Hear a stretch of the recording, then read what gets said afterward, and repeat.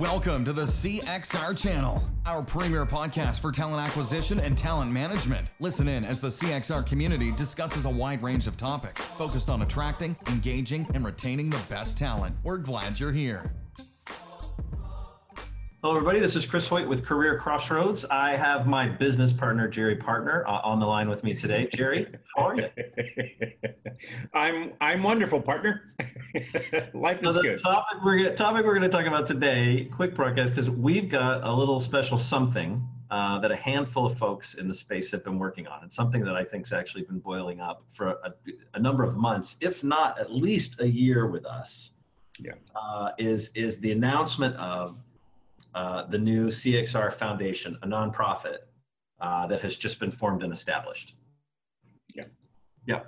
And I guess I've got you on the line today because I just thought it would be interesting for us to talk a little bit about why this and why this now, and share that with everybody, so where our headspace is at. So I guess my first question to you, Jerry, is like, why on earth did we form a nonprofit? I think a nonprofit has a different kind of mission. And the mission is not just to make money. It has to be a business in the sense that it has to pay for itself. But its goal is not to make the owners rich. And there's a transparency around nonprofits from a public point of view that kind of helps that along. But I do think the attitude has to be there as well. And I do think that we've been talking about and doing things for the space, for the industry, for many years. I mean, just because.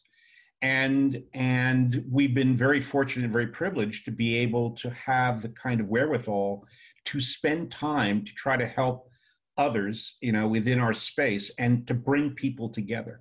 And I think we recognize that our success has been about a community that's a part of our industry, which is the practitioners in very large companies. But what's left out, in part because of our business model, is the ability to bring literally everybody in our space, vendors, consultants, service suppliers, practitioners together to solve common problems for our industry that we believe are part of the challenge that make this not just a profession, but a place that we're proud of. And I think there's enough people in our space who want to work together to work on problems bigger than themselves, bigger than their employer. And I think this gives us the platform to be able to accomplish that. At least that's my aspiration. Yeah, I'd agree with you. And I think we've already sort of been doing some stuff. We were just talking about this the other day, like this sort of goes hand in hand along lines with the work we were doing in local communities, right? With the CXR Cares efforts. Without a doubt. I think a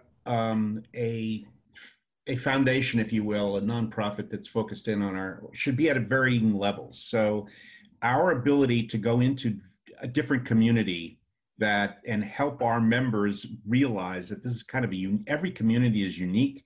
It has a special set of issues.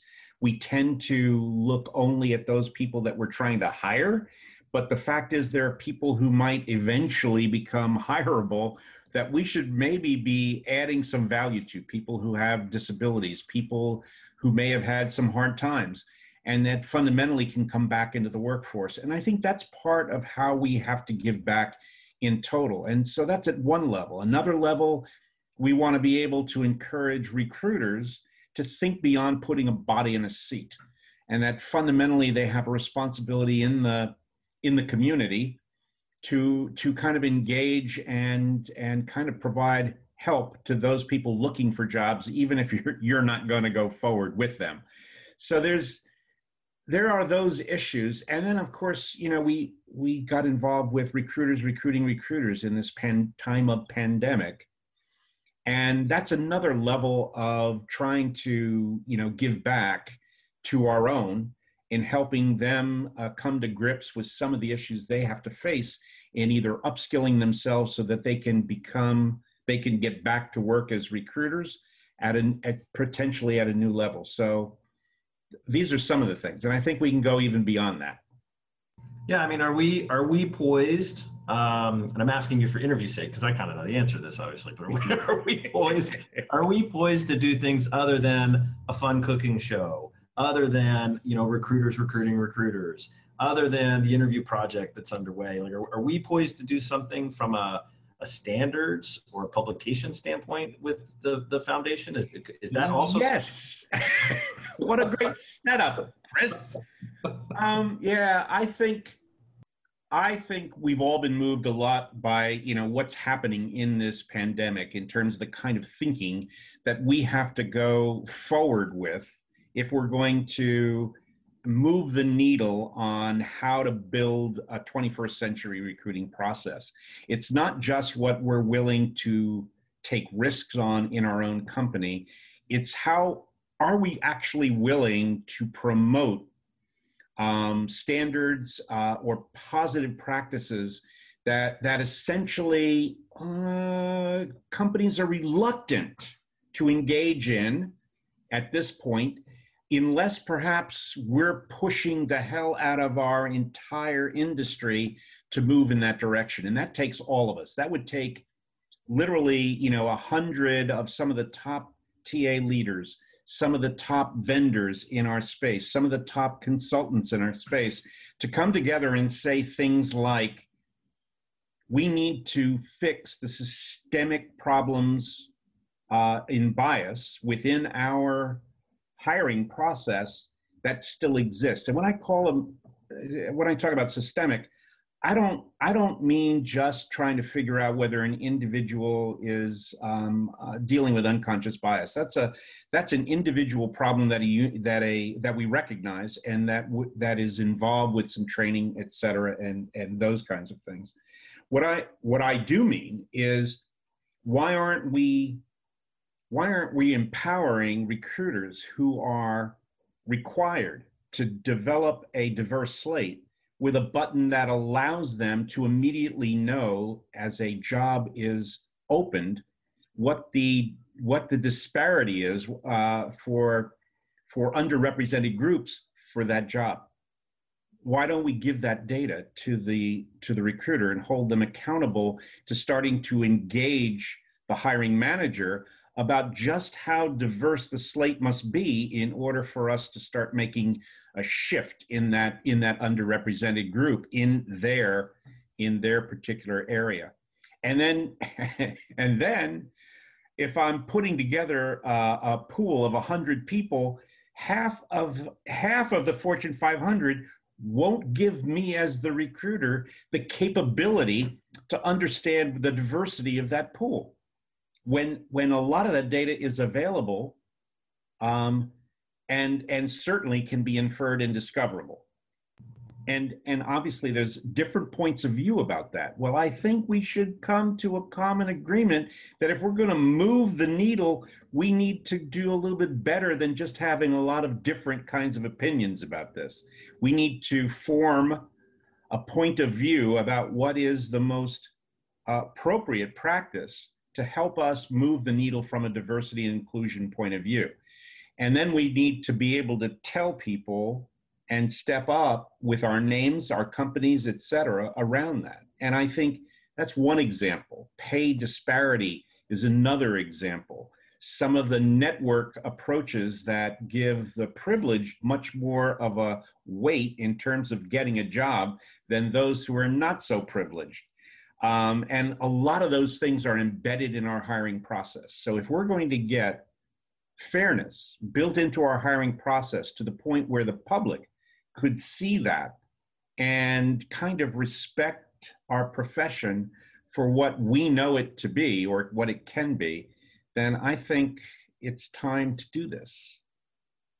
Yeah, I think it'd be nice for us to influence, specifically on the topic of diverse slates. I think it'd be nice to influence a standard, get a communication out there, and a shift in the industry that goes a little bit further than encouraging or not encouraging. And it's not going to be done because you and I think it should be done. It's going to be done if we can get like-minded folks together who represent enough influence in the space to be able to push that out, whether it be a set of articles or whether it be Yep. a set of trainings, or whether it be, to encourage that we make this available and transparent to the industry itself through some kind of publication. Well, and you're talking about, we've already got about 80 employers and solution providers or vendors or consultants in the space on board. Right. So right out of the gate, I'm pretty excited. But Jerry, let me ask you, is the CXR Foundation in any way some sort of competitive element to other organizations like the Association for Talent Acquisition Professionals, for ATAP? Well, as one of the founders of ATAP, I'd have to say no, not at all. I just keep giving you these softballs. But there's a reason that I differentiate. I see what we're doing is much more of a think tank and a group that can influence for the future. It's not something that everybody is going to want to do or can afford to do, because we're going to have to step up, not with our talent, our time, and our treasure. So, not everybody's going to be able to do those kinds of things. So we want to vet people for that. And for an professional association should be for everybody at every level, regardless of their ability to pay. And so I'm a fan of a professional association that creates a platform where we can help everyone at every level of their development to improve where they're going. But I do think that we need different kinds of organizations that are willing to come up with the standards that eventually an ATAP can look at and say, that is and should be part of the body of knowledge and part of the baseline for the future of our profession, et cetera.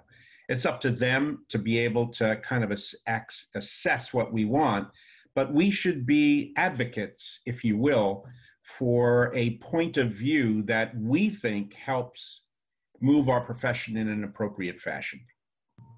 Yeah, long been a fan. I'm a lifetime charter member of ATAP. So obviously I would encourage membership in both of these for anybody who can pull that off and can afford the time and certainly the energy. I think they're both endeavors that are well worth the investment of, what was it? Time, treasure. Time, talent, and treasure. Time, talent, and treasure. There it is. I'm stealing the 3 T's. 3 T's. Being part of that. So that's actually the 3 T's of voluntarism.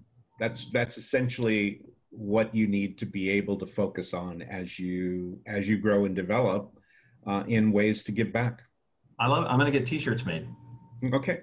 Yeah, I think I'm kidding. Wouldn't be the first set of shirts we have made. It would be T cubed. Oh no!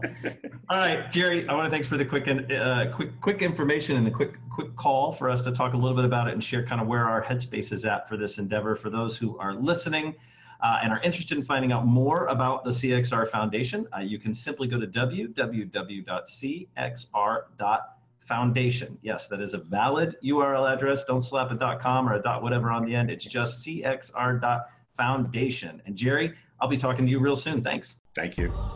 Thanks for listening to the CXR channel. Please subscribe to CXR on your favorite podcast resource and leave us a review while you're at it. Learn more about CXR at our website, cxr.works, facebook.com and twitter.com/careercrossroads, and on Instagram @careerxroads. We'll catch you next time.